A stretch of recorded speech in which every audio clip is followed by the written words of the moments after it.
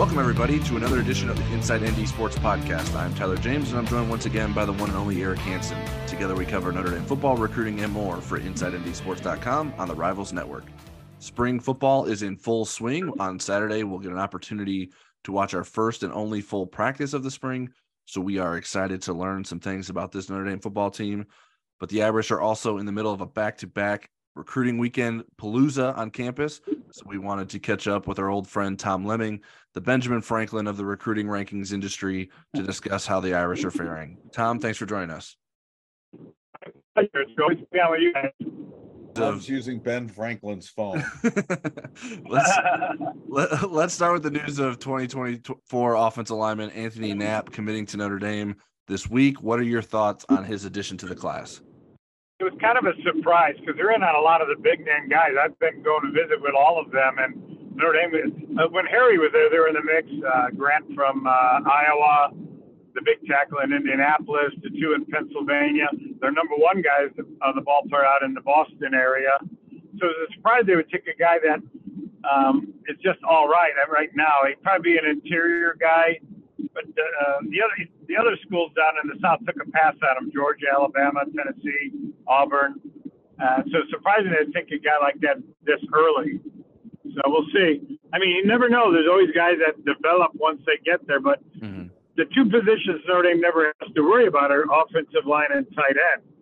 And so they should always wait on the great players at those two positions. Tom, you're traveling, 11,000 miles or so? And you've been to several states. I know you're out in the West right now. What kind of feedback, what kind of reception is Notre Dame getting when you're talking to top recruits about Marcus Freeman and the program overall? Well, much better. Marcus is one of the premier recruiters nationally. Out here, matter of fact, because there was a couple of coaches, Mickens, the cornerback coach, is doing great. I think he only has one guy left now to go after, and he's got about three major candidates for that one spot. And Chris O'Leary's doing a very good job at free safety, going after some top prospects. And they need him at safety, too, because last year, not his fault losing Peyton Bowen, because he had the number one guy in the country, and then all of a sudden they lost him through the NIL stuff. But also, I think linebacker-wise, there's a lot of great linebackers, particularly in Southern California. So Al Golden's doing a real good job, as he always did. I knew Al back in the late 90s as a GA at Virginia, and he was always one of the premier recruiters. So they don't have to worry about him. I just think now, they got to worry about getting the great quarterback for 2025 since they've got Carr coming in for 2024. I don't think that'll be a problem. I think what I hear is that Gino's a very good recruiter. He was in my magazine, so I met him when he was a player, but I haven't talked to him since. And then I think the jury's still out on their O-line coach and their special teams coach when it comes to recruiting. And the rest of the guys are all doing a very good job. I think another guy who's under the gun would be Al Washington. He's got to land some five-star type defensive lineman. And this is what I've always learned. And Harold Seager was on my show right before he passed away. And he said he always started with defensive linemen. Pete Carroll told me that. So did Nick Saban. And so did Urban Meyer. All the real successful coaches start with bringing in impact defensive linemen, and then you work from there. And Notre Dame hasn't done that. And so hopefully, I think Coach Washington will be able to land some 4+ or 5-star guys and really help build that defensive line. Speaking of defensive linemen, Justin Scott was the headliner on campus last weekend, according to Rivals, a 5-star defensive tackle. How big of a deal would it be to get him in Notre Dame's class? Massive, and massive for two reasons. First, they desperately need inside help on the defensive line. But second, it would show that maybe there'll be another renaissance recruiting area in Chicago. Tommy Rees had Chicago and did not do a very good job over the past 5-6 years whenever he was there. And I don't remember them landing any big stars at all. Most of the kids from Chicago left. But in the past, whenever Notre Dame was great, starting with New Rockney, the Chicago area was always one they zoomed in on and made it like their local area. Marcus is doing that this year. 2024, they've offered, I think, about 5 guys. They already offered 5 for 2025. So I do think you'll see a new thing. And if you remember when they won the last time, an '88 national title, they had George Streeter and Stan Magala, Jeff Alm, Chris Zorich, Joe Allen, Ken Graham was the backup quarterback. They had a lot of Chicago starters. And then when they almost won in '93, they had Brian Hamilton, Pete Bursich, Brian Young, Oliver Gibson. They had a lot of Chicago kids starting. And because they consider Notre Dame sort of local, but Notre Dame let that drift away under Coach Kelly, and they really suffered in the area. In Michigan, their starting quarterback is from the Chicago area. In Ohio State, they've taken the Chicago players. Wisconsin has lived off them, as has Minnesota, Purdue. A lot of schools, guys that are going to the NFL. I think Northern Illinois's got 4 Chicago area players that are playing in the NFL now. So it's a great area. You just got to recruit it hard. You got to, recruit the coaches, and I think they're doing that now. I know I stopped by St. Ignatius last month, and their head coach was telling me that Al Washington and Marcus had come by to visit Justin Scott, spend time with the mother and the coach, and I think that bodes well for the future because Marcus Lightfoot, who's another outstanding defensive lineman from that same class, is, he's got Alabama, Georgia's got a lot of offers, and Notre Dame's right in the middle of it with Marquise. And then they've got another one from Simeon High School that for 2025 that a lot of schools are offering. So Chicago's always been very important, and it made no sense to me while Notre Dame just kind of let it slide, especially losing impact players over the past 6 to 10 years. Tom, I'm going to circle back to quarterbacks. You mentioned the 2025 quarterbacks. Notre Dame had offered 3 early. They offered 4 more on Pot of Gold Day. That was Cutter Boley from Kentucky, George McIntyre, the Vanderbilt coach's grandson, the late Vanderbilt coach's grandson, Brent from Brentwood, Tennessee. We had KJ Lacey from Saraland, Alabama, Deuce Knight from Lucedale, Mississippi. Deuce is going to be visiting very soon. Cutter Boley just visited recently. What's your thought on those 4? Who do you think would be the best fit for Notre Dame ultimately? And do you think they can reel one of those guys in? Well, you really hope so. Cutter Boyle is really an outstanding. Look at his stats, his size, his arm strength, his confidence. I really liked him. Him and his dad drove all the way to Cincinnati to meet me back a few months ago. I was really impressed with him, enough to give him 5 stars. After seeing his film and meeting him in person, I really liked him a lot. Lacey came out to my Mobile get-together over at Mobile Christian, and not as big, but he's still a very talented athlete. He's a great ball handler. He can run. He's got a very good arm that's not yet quite as good, or at least accuracy-wise, as a couple of the other guys. McIntyre's grandfather was one of the first guys to help me back in the late 70s when he was head coach at Vanderbilt get started, because most of the schools wouldn't talk. I was the only one in the business back then, so most people wouldn't talk to me, but George McIntyre really helped me. And his grandson, I stopped by when I was in Nashville a few months ago. Really impressed. He's very tall and skinny, but he's got a whip-like arm, and he's very accurate. He's very intelligent. He plays against great competition in Nashville at Brentwood Academy. He's got big-time ability. And Deuce, I do know that Mississippi State liked him, and if Mike Leach liked a guy like Deuce, although I'm not sure he was their top guy in Mississippi, then you got to think, because Mike Leach to me was the best quarterback coach I've ever come across in the past 45 years. And Deuce is a very good athlete. Again, not as polished as some of the other guys that we talked, especially McIntyre and Boyle. But I think that he's got terrific upside. All these guys, Alabama now under Gino has really zoomed in on the right guys early. Another mistake Notre Dame made in the past by not offering a lot of the guys early and just letting them slow play, like Caleb Williams. They never really went after him because they were already zooming in on Tyler. Not to say that's bad, but to me, you got to use the approach of Ohio State and Alabama.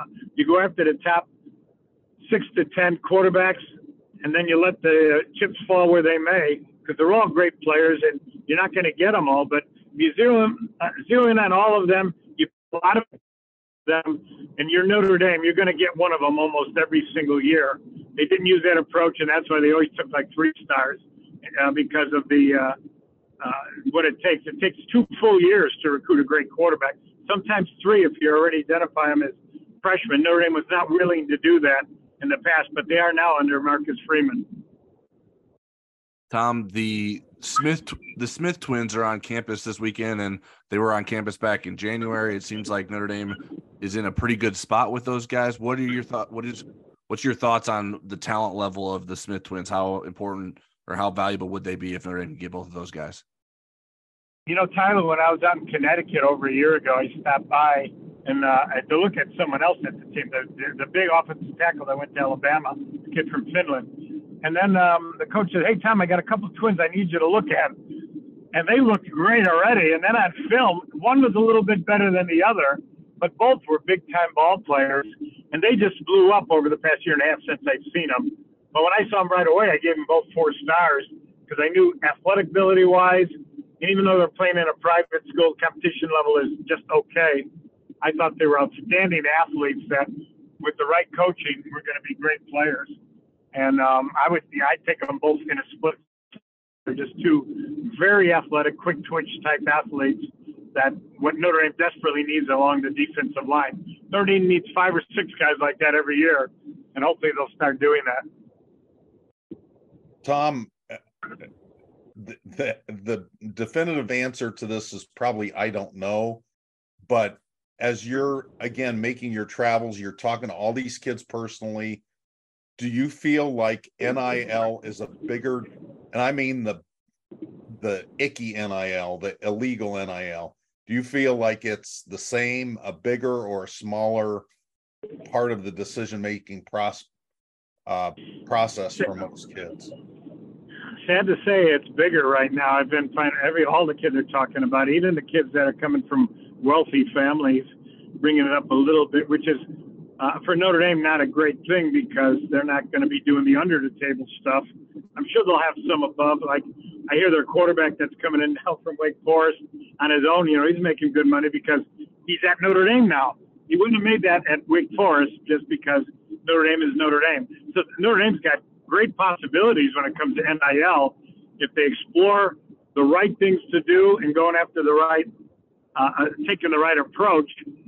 Notre Dame could really take off with that also. You know, a lot of the other bigger schools, like USC is doing it, Oklahoma out here during my national travels. Colorado, under Deion Sanders when I was there last week, really pushing the NIL stuff also. Washington, Oregon is one of the leaders. That's how they're able to almost steal Peyton Bowen away from him.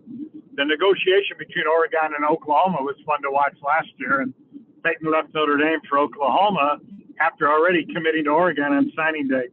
So there's going to be a lot more of that this coming year, I could tell, talking to the ball players. But still, what Notre Dame has going for them, and they use that 4 for 40 thing, and it's important. But also they do have to come up with a better solution for the NIL, and I think they are trying to do it a little bit more. You can never top off Texas A&M or some of the schools that are maybe offering $10 million to certain players, and that's ridiculous because it hurts team chemistry. I believe, and just my opinion, at Texas A&M, that really hurt them. They lost, 7 games last year, one of the more talented teams in the country, because the freshmen coming in, according to Nick Saban, they were all bought. But then the guys on the team probably weren't bought. So then right away, that puts a divider between the freshman class and the rest of them. And a lot of times when you get that kind of money being tossed around, only with a few players, there's going to be a lot of other ball players unhappy on the team, and I don't know if that leads to team chemistry. So there's a lot of things to look at it with the NIL stuff, and hopefully Notre Dame's athletic director will look at it a little bit closer because last year they got beat on some of their top guys because they weren't prepared like some of the other schools were when it came to NIL. Tom, taking a step back to look at what Notre Dame has put together already in the 2024 class, and I'll run through the names for you so you don't have to remember them off the top of your head. What do you like best about this class? And so far, Notre Dame has 9 guys committed, the 2 offensive linemen, Anthony Knapp and Peter Jones, the 2 cornerbacks, Leonard Moore and Carson Hobbs, running back Aeneas Williams, wide receiver Cam Williams, tight end Jack Larson, quarterback CJ Carr, and defensive tackle Owen Wafel. What do you like about what Notre Dame's done so far in this class? It's a good class. It could be even better. Let's hope they start landing the 5 stars. CJ Carr is a 5-star quarterback. When you watch him this year, he even got a lot better than he was as a sophomore when I saw him. His film, he was fantastic, particularly near the end of the year. He's a mature quarterback who, with great coaching, is going to be a great player at Notre Dame. And then I really like the running back out of Williams out of Missouri because he's an all-around back. He reminds me of the running back at Michigan who came out of St. Francis in Maryland. He's an all-around back. He's really impressive. Cam Williams is a 5-star wide receiver out of Chicago, something that's different. But Coach Stuckey is an outstanding recruiter at Notre Dame. He's their best wide recruit. I think the best wide receiver coach they've had recruiting-wise in years. And Cam Williams is a big catch for them. And also I do think that Waffle was a bit undersized when I saw him when I was out at the Hun School. But he's a real muscular kid, a little stiff. He's got a great attitude, but he's not like the knockout guy until he gets a little bit more flexibility when I saw on him. Offensive line-wise, it leaves a little bit to be desired. Peter Jones is a big muscular kid, but Coach Rudolph's got to keep up a great tradition that Harry Heastan had. Jeff Quinn was an outstanding recruiter, but at Notre Dame, offensive linemen a lot of times want to come, and they've had a great tradition over the years. Even their broadcaster, Ryan Harris, was an All-American out of Minnesota, and then at Notre Dame, and won a Super Bowl. And you got a guy working with me at CBS, Aaron Taylor, was an All-American. They've had, under Joe Moore, Notre Dame's had a great tradition. So I'd like to see Coach Rudolph go after the 5-star tackles. The kid down in Charlotte, North Carolina, Sanders, is definitely the best in the country. He's a phenomenal kid, great grades, great personality. He could fit perfectly into Notre Dame. But you got to battle Alabama, Georgia, North Carolina, a lot of schools. Well, you're Notre Dame, so you should be battling those schools, and you should be going after the best players. If not, people wonder why they haven't won a national title. Not this staff, but previous staffs weren't willing to go after the 5 stars for 2 or 3 years, and that's the reason why they haven't won a national title. It's that simple, really. You got to get the impact players. And I've been doing this 45 years, and I always talk to Pete Carroll and Mac Brown and Phil Fulmer and Urban Meyer and Nick Saban, the guys I consider, and Bobby Bowden, the best recruiters over those past 45 years. All of them, to a man, said, no matter how good of a coach you are, you win with impact players. Marcus understands that. If his 10 assistant coaches understand that, Notre Dame will be winning a national title in the next couple of years. Tom, the NCAA is playing around with the idea of moving up the recruiting calendar a little bit, not in terms of the signing day and that kind of stuff, but in terms of how early you can contact juniors, maybe more contact overall. There's going to be some fewer evaluation days and so forth, but it seems like these coaches are getting out and evaluating kids earlier and earlier. Do you think it makes sense to have the contact periods moved up for coaches to be able to, get in touch with these kids earlier and form those relationships? It makes a lot of sense to the schools that are hardworking, so they could, because they want it. Nick Saban always told me, remember that rule was passed where coaches couldn't talk to ball players, and coaches then were taken off the road. Joe Paterno was one of the guys that wanted it off the road because Saban would spend an hour or two saying hello, because that's what I was supposed to say anyway, but he spent a lot of time with the kids, and other coaches complained. But he's a hard worker, and the hard workers always are the ones that have the rules pushed against them. Now this would be going the other way. So for the hardworking coaches, this would be a great rule that change.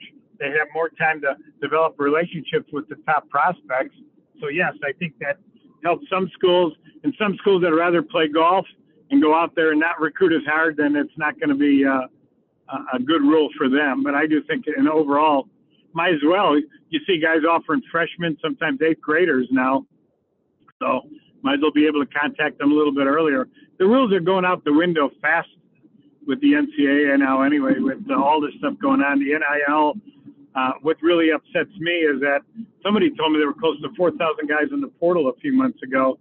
And now what's happening is you see about a third of the high school players are not getting the scholarships they got 3 years ago, because the scholarships are now going to transfers. And some of the guys are given 5 and 6 years to play college ball, and that's really hurting the high school kids.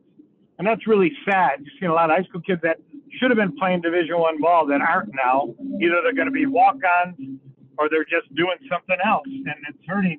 Overall, it's going to hurt the whole recruiting process. It's going to hurt the high schools and everything else.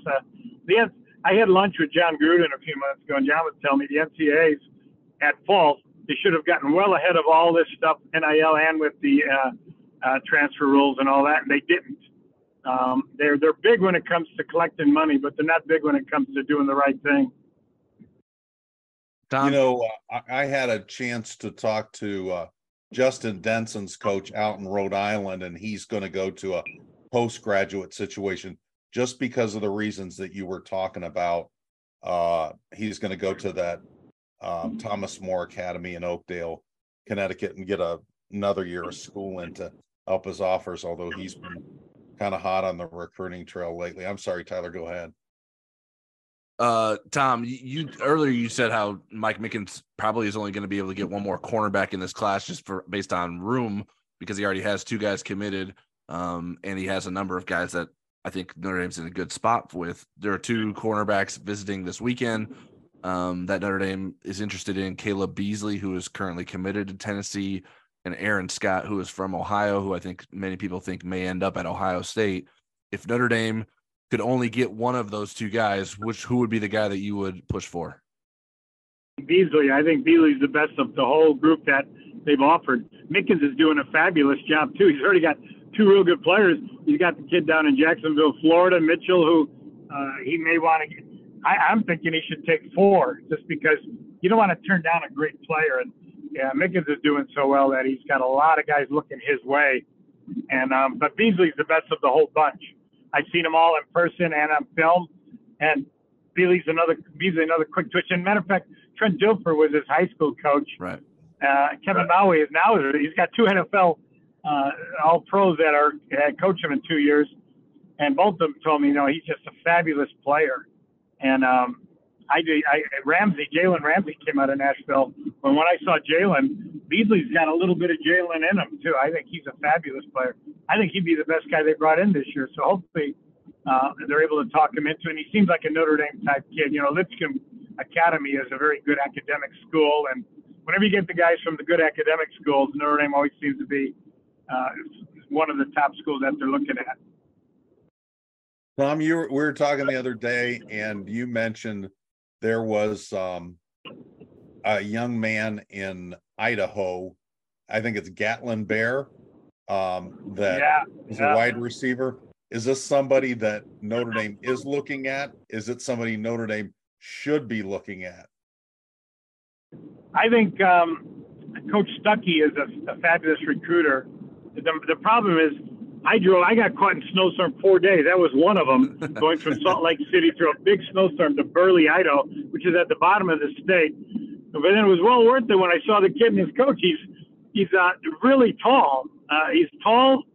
He runs at 10,200 meters. He took state with a 10.4, and he's got great hands, great production. A 3-time All-Stater in track and football, first-team All-Stater.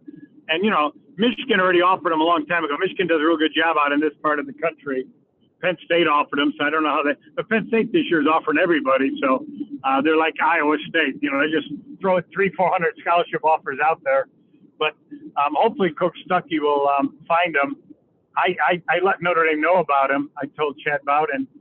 And he's a 4.0. He's never had less than an A in the classroom.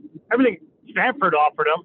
So, everything that Notre Dame's looking for in a wide receiver, except going to Burley, Idaho, you can't really fly in there. Boise's still a couple hundred miles away. Salt Lake City is a few hundred miles south. So normally he went to visit Georgia that day when they saw me, and he flew back from Georgia, who I had offered him, to Salt Lake City during the snowstorm. And we did get up in Burley. It took 3 hours to get. It's a 3-hour drive. It takes 5 hours during the snowstorm. So well worth it. He's a 5-star wide receiver. He is going to be playing in the NFL someday if he stays healthy, and he's definitely a guy that could be a go-to guy for Notre Dame. He looks like Jeff Samardzija with speed. Okay. Jeff, I think, was a 4.6. Jeff was a 4.6 guy. This kid is a 4.3. Wow. Well, that sounds like someone I'd want on my team. Well, Tom, that's all we have for you. We really appreciate you taking time to join us. Continue to have safe travels and try to stay out of the snow, all right? I'm definitely going to try to stay out of the snow, and you guys take care. All right, now it's time for questions. You can submit questions to us on Twitter or the Insider Lounge message board before every podcast. I'm at TJamesND and Eric's at eHansenND. First one I have for us, Eric, is from at Charles W. Wolf. Is there anything that needs to happen in the spring to put ND on a path for a playoff run? Well, I would say it's more about what happens in August. I think spring is for impressions and fall camp is for conclusions. But in general, I think what they're looking for in the spring, besides install and chemistry and those kind of things, and fundamentals, is determining if there's more help needed from the portal. So that's going to be important. And I think it would be good if we saw a defense that found some consistent success against the run and that's able to bring some pressure. I think there are questions about whether the front can accomplish those things. Offensively, I'm more dynamic and able to function at a higher level in the marquee games. There's times when Notre Dame is equal in talent or has the advantage in talent, and they can win those games. And then they go up against a team that's equal or better in talent than them, and it's a different story. And they're going to have teams like Ohio State and Clemson and USC back on the schedule this year. And so they're going to have to win 2 out of those 3 games to get into the playoff without losing a Marshall type game along the way. So those would be the things I guess I would say would be key in the spring. Yeah. And most of these things aren't, like you said, they're not going to be solved in the spring. They're working towards solutions for these things that we believe that Notre Dame needs to do in the long run to best improve. Some of the things that I wrote down were offensive guards need to emerge, and not just like have answers there, but have guys that can really move guys around at those positions. The wide receivers and Sam Hartman gaining confidence in one another. I think that's important. And from everything we've heard, that seems to be occurring. I think Notre Dame's defense needs to find more playmakers. Benjamin Morrison can't be the only one forcing turnovers. So that Notre Dame needs to get that done. And I think the defensive line needs to start showing that it can be a unit that isn't going to have a ton of drop off from last season, because that's probably one of the biggest concerns going into this next season. All right. Next question we have is from Marie Biafore at Biafore_Marie. Which one player on offense, not named Sam Hartman, and one player on defense needs to have a big breakout in the spring for Notre Dame to have a chance to make the playoffs / win a championship? On offense, I'm going to go with Tobias Merriweather. And why I say Tobias is, he is right now lining up as the field receiver, meaning the guy that has, if you're trying to cover him, there's the most space. He's on the side of the field where you're not into the short field. You have all kinds of field for the corner and the safety to have to deal with him. If he can take the top off a defense, it makes everybody else on the offense better. So Tobias, sophomore receiver, would be my pick there. And as Tyler mentioned on Twitter today, he's getting a lot of mentions from his teammates. So that's a good sign. On defense, there's a few different people I could pick there. I'm going to pick Jordan Botelho because he certainly has the pass rush ability. He's going to have to show that consistently, but he's also going to have to be an every down defensive end. He's going to have to set the edge against the run and become a really good run stopper, in addition to being a guy that can rush the passer and hit people as hard, so hard that they're hit into next week. He's just got to be consistent with his play, besides just being a really difficult person to block. Yeah, I had Merriweather as my answer for offense as well. I'm not sure that there's really anyone that's close. I mean, maybe it could be a different receiver that could have that kind of breakout, but there isn't one that seems as obvious to me as someone that can make as big of a difference as a receiver than Tobias Merriweather. On defense, I'm in the same boat in terms of a pass rusher. Does it have to be Botelho? Not necessarily. I mean, if it ended up being Junior Tui Halamaka, great, whatever, who cares? It doesn't matter who the player is. It just needs to be someone that can get after the quarterback, whether that's Jordan Botelho, Junior Tui Halamaka, Javante Jean-Baptiste. And in reality, they probably need multiple of those guys to be able to establish themselves and have big breakouts in the spring to build towards the defense that they want to become going into next season. Next question is from the Insider Lounge, LDL Go Irish. We are all hopeful that this year's team will have more balance on offense with a better overall passing game. With the running game for next year, what will be different? Blocking schemes with the O-line, blocking schemes with a question mark. With the O-line we have and the backs returning, will we see a more Wisconsin-like inside running game showcased? Will there be more jet sweeps? Does Michael Carmody at guard suggest more pulling guard blocking? You know, I don't even know when we see the full practice Saturday if we're going to be able to decipher all those things. If we are, then certainly the teams that Notre Dame plays early in the season when they're a blind date will be able to decipher them too. And just hearing Jared Parker talk, I don't know that they really feel like the running game is the part of the offense that needs to change. What I do think is that because the passing game is going to be better and because the quarterback play is going to be better, I don't think you'll see them running into as many loaded boxes. I think it's going to be really tough for teams to say, well, gee, let's put an eighth guy in the box and dare Sam Hartman to beat us. I think Notre Dame has the quarterback and probably the wide receivers from what we've seen, through a third of the spring practices, that's going to be an iffy proposition for teams to try to do. So I wish I had some more specifics. Tyler, some former offensive lineman, so maybe he's got a more nuanced answer. Yeah, I mean, I would say they're more guesses than like Joe Rudolph is telling me what the running games are, or I guess Dylan McCullough, since he's the run game coordinator now, of what they're going to do differently in the running game next season. My guess would that we're not going to see a ton of different schemes, but we'll see different frequency in the schemes that they've used in the past. Maybe some more outside zone, more pulling. I don't know if that'll be true or not. I like linking the Carmody thing to that.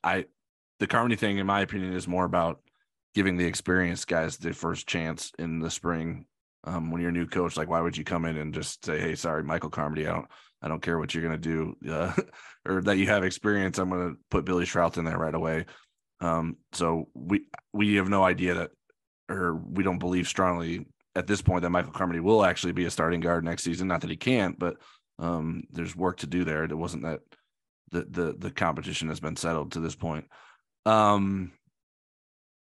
I do think like duo will probably still be a big part of Notre Dame's offensive running game. Maybe not to the extent that it was in the past. But like I've watched some of the offensive line drills and they have not been significantly different, at least on the days that we have. I mean, we're talking about a small window. We've been to 2 practices. Maybe we would see more jet sweeps if Chris Tyree is playing in the slot more. I don't feel like there was already a fairly decent number of those, though they weren't always successful and sometimes on third down and short when people didn't want them to be called. But yeah, I mean, we haven't seen enough yet. I would feel more comfortable having like more firm answers about this after we see practice on Saturday. We actually get to see some live action. The last time we were in there as we were being escorted out is when they started doing some like 11-on-11 running game stuff, which is very sad because that was what I would have liked to stick around to see, but hopefully we get to see some of that stuff on Saturday. Next question is from Sammy Kranz at S. Kranzam. With all the Al Golden talk about what he likes about the defense, should we expect the same old linebacker play with them thinking too much and not flying to the ball? Tired of all the NFL-style play calling and teaching. I'm got hung up on a little part of your question, Sammy, and that's tired of all the NFL-style play calling and teaching. I think whether it was a high school coach, a college coach, or a pro coach that replaced Marcus as the defensive coordinator, there was going to be a steeper learning curve just because there's only 5 guys on the whole roster Now this will change this year, but up until now that have played for the same defensive coordinator 2 years in a row, and that's Cross and Nana and the three linebackers. And the three linebackers have also had three different position coaches. You've been in three different schemes. So I don't know that it's an NFL issue that you have. So I have a hard time answering that part of it. What I will say, I think the essence of your question is about linebacker play. I think the guys that are starters will play better. I think they certainly have the capacity to improve, but I think they'll be pushed by the younger linebackers, and there may be even a more equitable timeshare rotation. Maris Leofau led the whole defense in snaps last year, and JD Bertrand was third, and then there was a huge drop off down to Jack Kaiser because he came off the field a lot in nickel, and then fourth was Prince Colley, and he was way below that. So what you might see is a little bit more Nolan Ziegler subbing in or rotating in for JD, Jalen Sneed having a role at Rover, whether it's a pass rusher or a coverage guy. And then I think Colley and Leofau will play more equitable snaps this year. It seems like, what I'm anticipating is that the linebackers will be more involved in pressure this year than they were last year. And you think about the best blitzers on the team at this point. It seemed like JD Bertrand got home a lot. I think you can think of Colley as a good blitzer, and I think you can think of Jalen Sneed as a good blitzer. I certainly anticipated Maris being good at that.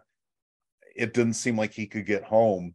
And again, that's something maybe he could change this spring. But I think overall, you have a lot of choices. You have a lot of depth.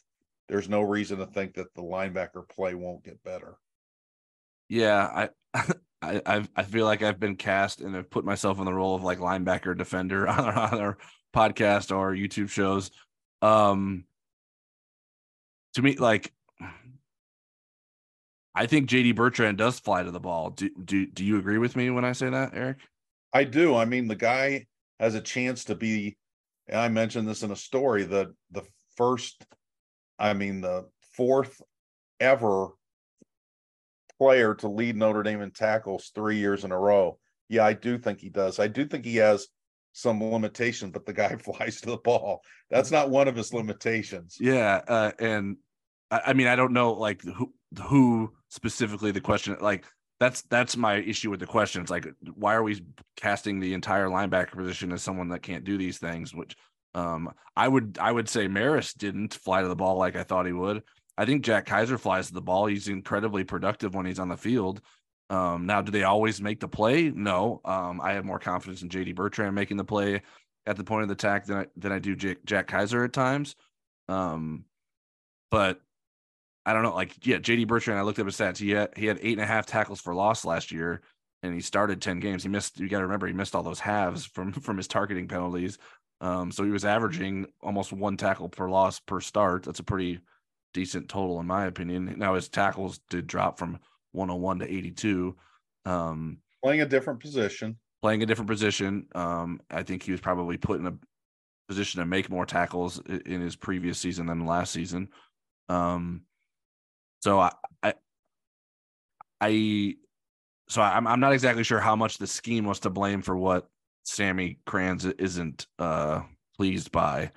I do think that Al Golden has learned some lessons from last season, and will be paring down some of the things. And obviously, it helps that so many of these guys who will be asked to contribute were on the team last season, and have experience with everything that was thrown at them. And Prince Colley spoke to feeling more comfortable in those things. So I think there's definitely room for improvement for sure, but I don't know that. Now, maybe Al Golden put too much on their plate and has learned from that. But I think a lot of the things that were being applied at the NFL level can be applied at Notre Dame. And maybe it just didn't work to the extent that you would have liked it to this past season. Next question is another one from Marie Biafore. Which position group on each side of the ball are you the most concerned will be the biggest weakness this year? I have less and less concern about the wide receivers. I guess if you matched them all up with the other position groups, they're still the ones with the most question marks. I guess the biggest question mark for them is, will they continue to improve, and will they be able to do this under the bright lights instead of just inside the Irish Athletic Center? But they've been improving. If that's the most questionable position group on offense, I would expect the offense to have a good year. On defense, the two position groups I have questions about the most are defensive line and safety. And I think that each of those may end up getting a portal addition as well. So that might help things. I think I'll know a little bit more after Saturday's open practice, but those would be my answers right now. Yeah, I'm in agreement on the defensive side. I would lean more towards defensive line than safeties at this point, but I definitely understand the possibility and the concern at the safety level. Offense, I went with tight end. I think they can be fine. I think they can be good even. But your numbers there are short for the time because of injuries, but you're also talking the guys that are injured have been repeat injury offenders. So it's not like you could say, well, for sure, there's not going to be any issues with those guys next year. And even Mitchell Evans has dealt with injuries. And so that would be I think that is the position that maybe has the greatest chance to be the weakness. Now, how much will that impact the team? I think Notre Dame could be fine if its tight ends aren't great. Like, I don't know that if the wide receivers progress at the rate we think they can, and if the running game can be as good as it can be, then I don't know that that's going to be a huge loss. Like Sam Hartman, I don't know that he was known for throwing it to his tight ends. I think he did fine without having star tight ends at Wake Forest. So I think the offense can be fine with that, but that would be the position. And then, I mean, being specific on the offensive line, those guard spots, if those guys don't ascend, that could be a problem too. For as good as your tackles are, if your guards aren't getting the job done, it's going to make things a lot more difficult. Next question is from Patrick at P. Birkin. When we host Ohio State, will there be more green or red in the stands? How does ND prevent a sell-off of so many tickets, similar to what happened with Georgia and Cincinnati? How do you prevent it? Don't sell your tickets. That's pretty simple. You can't, in a free market, you can't prevent those Ohio State fans from getting those tickets if that's what they want. Somebody asked me about that in the live chat recently, and I don't know that there will be as much of a demand as Georgia and Clemson, for example, because Georgia had never played up here. Clemson, I mean, it had been a long time, other than during the pandemic, which they weren't allowed to come. Ohio State's been here. They played each other in a couple of bowl games in recent years, but those Ohio State fans love to travel. They like to take over visiting stadiums, so they'll be here. But if you're concerned about it, tell your friends that have tickets not to sell them, or make sure that those people have no scarlet and gray in their closet. Yeah, the Clemson game this past season was, I feel like, an improvement from some of those situations that we've seen in the past. And I believe, if my recollection is correct, last year when it came to single game tickets that were available, you couldn't buy Clemson single game tickets. You had to buy tickets to another game. So it drove the price up, and therefore would cut into your ability to make profit off of reselling those tickets. But I think my guess is like the bigger resale market is the season ticket holders that sometimes want to make back some of the money that they're investing in their season tickets, or folks that are in the ticket lottery.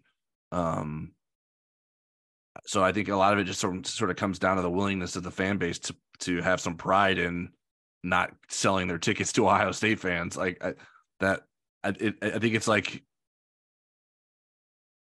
two sides of this like argument. It's like, well, everyone has a role in this, but like I think in the end, like the people who have the tickets in their hands are the ones that can prevent the things from happening. And so like, stop selling your tickets But there's too many people that want to make a buck, or they want to show, like, it's like their way of getting back at Notre Dame for charging them too much money for their tickets. It's like, well, just don't buy the tickets. Let another Notre Dame fan buy them if you don't want to be the one that buys the tickets, or you're displeased with the ticket access or the ticket prices.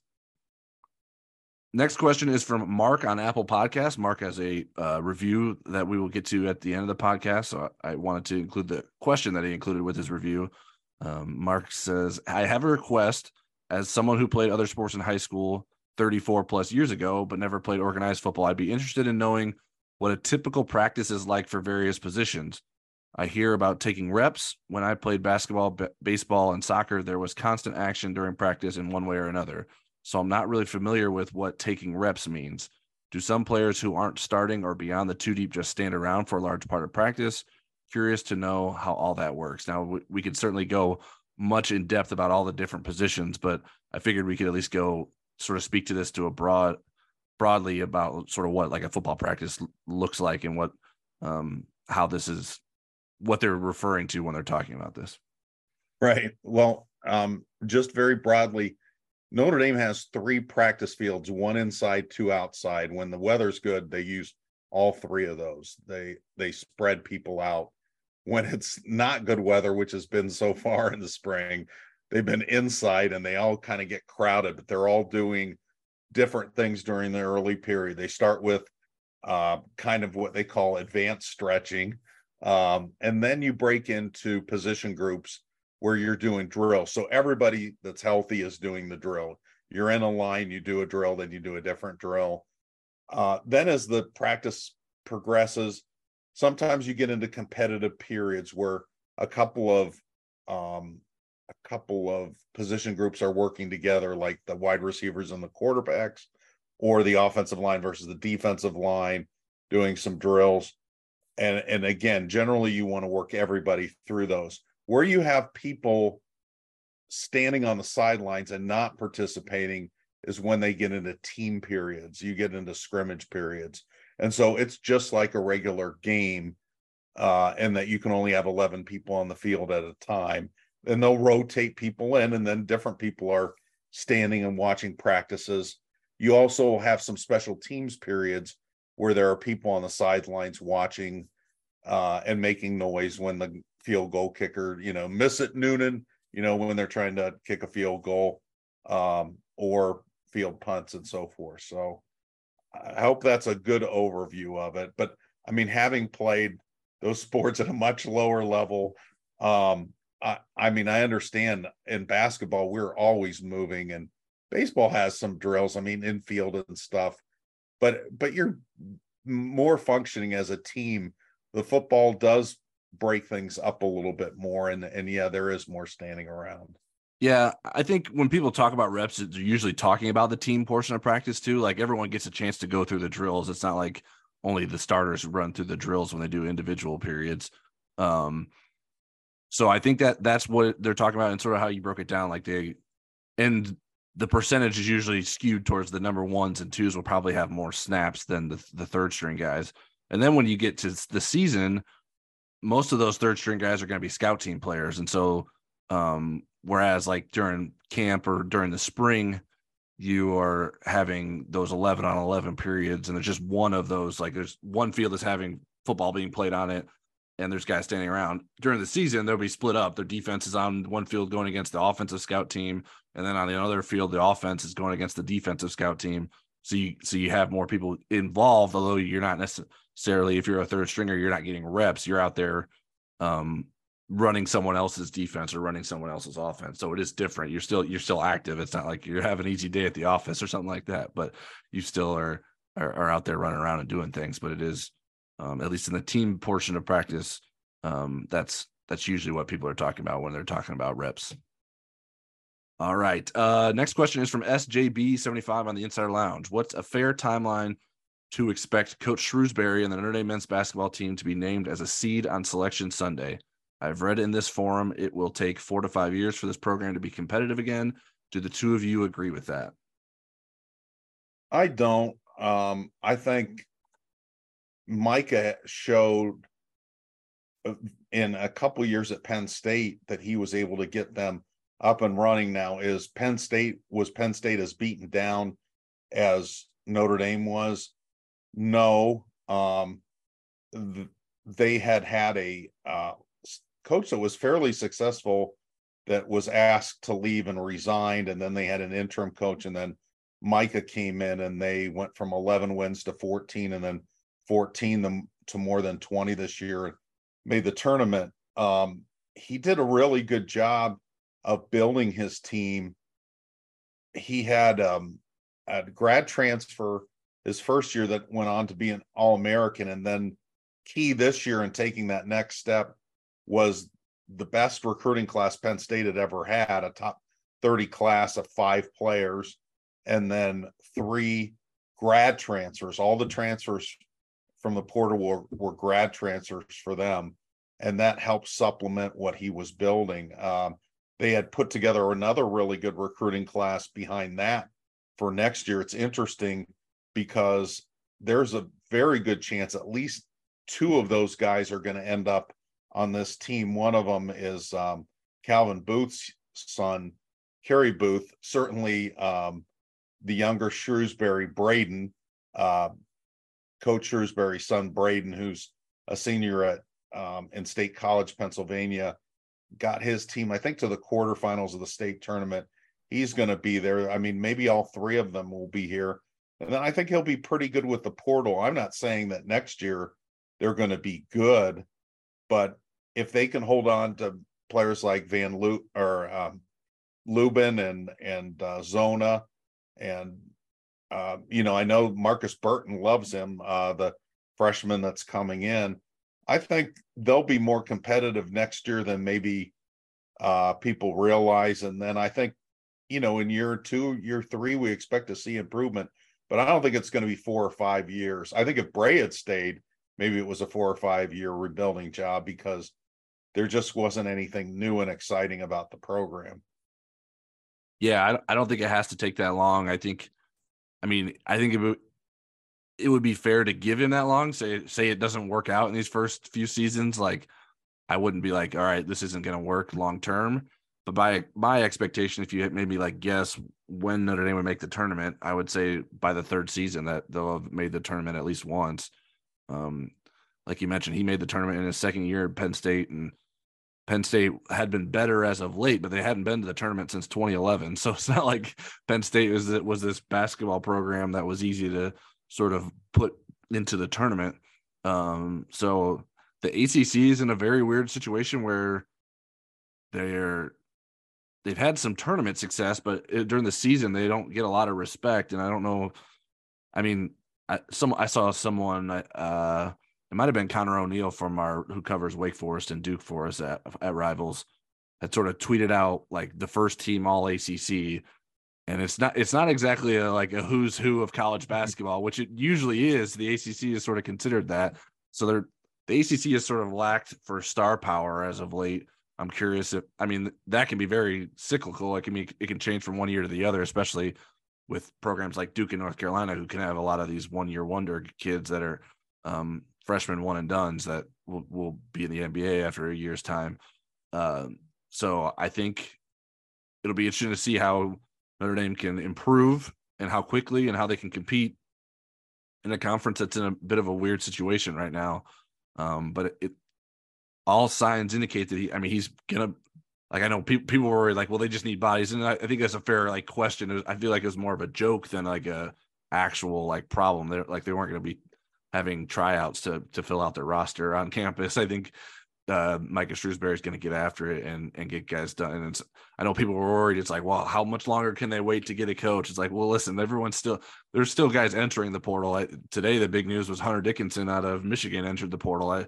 I don't know that Hunter Dickinson's leaving Michigan to go to a place like Notre Dame, but there's plenty of talented guys out there that Micah Shrewsbury can target and put together a roster.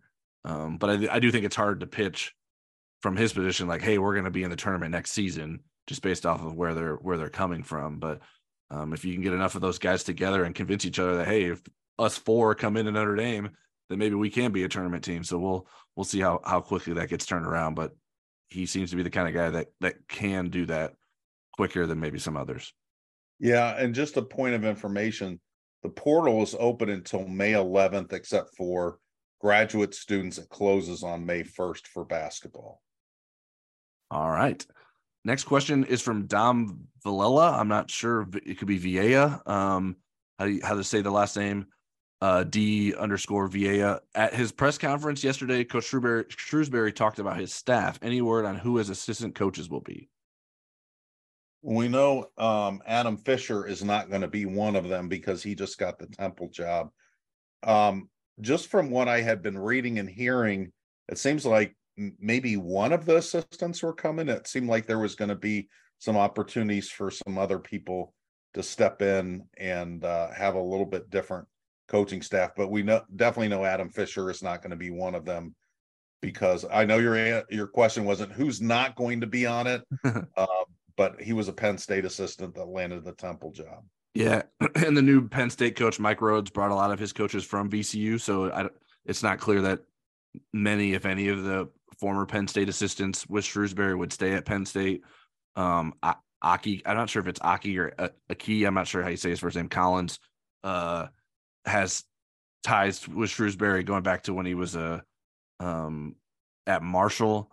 So my hunch is that he follows him. I believe as well, Director of Recruiting Brian Snow will be following him to South Bend as well.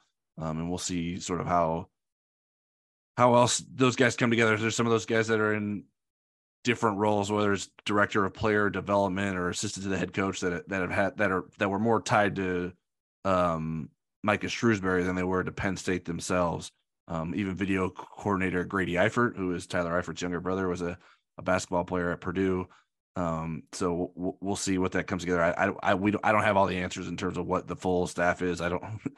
There's been a lot of the different things going on at once, and I don't know that men's basketball assistant coaching hires is the best way for us to spend our time trying to track down information on.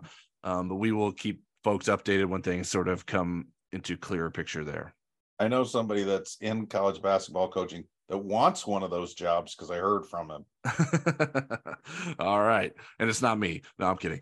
The last question we have is from Nathan Reynolds at Enforcers 2117. When it comes to Tyler singing Taylor Swift or Eric rapping Eminem, which one of you are the Sam Hartman, the sure thing, and which one of you is Tyler Buckner, has potential and could surprise us? I'm going to let you answer that first because I think my answer will surprise you. Well, it's funny. I think you mentioned like Eminem on our YouTube show this week, The Football Never Sleeps. Because I said you only get one shot. Oh yeah, that's right. Yeah, the one Eminem rap. I am not a good singer, but when it comes to Taylor Swift and my familiarity with the music, I would like to think I could bring the energy there. I think Eric would have the easier assignment, although probably not for him. I feel like I would be better rapping Eminem than he would, just because of my familiarity with the lyrics as well. So I would say that I'm more of the sure thing than Eric is in this, with the potential to surprise. Because I think you rapping Eminem would probably be more surprising than me singing Taylor Swift. Because it's not like you're like a known Eminem fan, right? No, but I mean, my kids were in that age group, and I heard a lot of rap in the car, including Eminem, while we were driving to school and so forth. So I am familiar with a lot of his lyrics. But here's what's going to really shock you. Two things. One is when I was in college, I used to write song lyrics. My friend Pearson Buell and I, now usually they were parodies of songs. We actually wrote a song about our cook at our fraternity who was beloved. It was called the Winnie Boogie, and it was to the song Let's Groove Tonight, except the instrumental version. We wrote lyrics to that. And then the other thing was I was in singing competitions that we won, and that's stunning probably for a lot of people to believe. Now, to put it in proper context, there was like 30 other people in those groups. They were choirs. It wasn't me doing a solo. Right. But I didn't ruin it enough to make them get in second place rather than first. Yeah, I think it'd come down to song choice. I'd have to sing some sort of Taylor Swift song that wasn't incredibly difficult. Anti-Hero, which was on The Voice the other night. Yeah. So the good news is that no one has to hear us do either of those things. You can just stick to listen to us do podcasts and YouTube shows. Our ratings will go down. Yeah. We don't want to take our ratings in the off season. All right, that's it for today's episode of the Inside ND Sports Podcast. If you don't already, you can subscribe to us on Apple Podcasts, Spotify, Google Podcasts, and other popular podcast platforms. If you like what you hear, give us a star rating, leave a review, and share our podcast feed with whoever does your taxes. We want to get to 100 ratings on Apple Podcasts in 2023 and would love to get there by the Blue Gold game. We are up to 96 ratings currently and received a couple new reviews since our last podcast. One from Mark in North Carolina and Michigan, who submitted the question we discussed earlier. Mark's review is informative podcast with a combination of detailed interviews and honest, somewhat folksy and enjoyable answers to listeners' questions. One of 3 Notre Dame football podcasts I listen to regularly that maintains a combination of professionalism and easygoing wit. What do you think about us being folksy, Eric? I think he's probably talking about me. And that's probably a nice way of saying there's an old guy on it. The other review we had was from Irish Tom 1178-3. Inside ND Sports Podcast is a must listen for any Notre Dame sports fan. Insightful analysis, engaging discussions, and comprehensive coverage of all things Notre Dame sports makes it top notch. So thank you, Mark and Tom, for the kind reviews. Much appreciated. And if you've got this far on the podcast, I hope you don't need those reviews to be encouraged to listen, but it does help us for people that are checking out the podcast for the first time on Apple Podcasts and see the reviews that you guys are leaving. We hope to have a podcast every week through the Blue Gold game, so we'll be back more regularly than we have been in the last month here. We will have a new recruiting writer joining us next week, Charleston Bowles. I don't know when we'll get him on the podcast, but he will definitely be writing for us. And that will make it easier for us to be able to record more podcasts moving forwund. The chances are he's a better singer and rapper than both of us. Yes, I would probably guess so. Although that wasn't part of our interview process, so maybe we should include that next time. We are still doing our weekly Football Never Sleeps show on YouTube, so you can find us there as well. I did upload the show into our podcast feed last week when we didn't have a podcast, so I'd love to know if folks are interested in me continuing to do that. It doesn't require a ton of effort on our end to make that happen. So we're trying to figure out the best way to do that. I mean, we would like to draw people to our YouTube page rather than the podcast feed, but I don't know what sort of overlap there is. I know just based on some of the questions we get, people definitely do tune into our YouTube show as well. But we'll try to get that to you if that is something that you're interested in. So please tweet at us, tell us on the message board. If that's something you would like us to continue to do. That's all for today. Until next week, stick with InsideNDSports.com for all your Notre Dame coverage needs.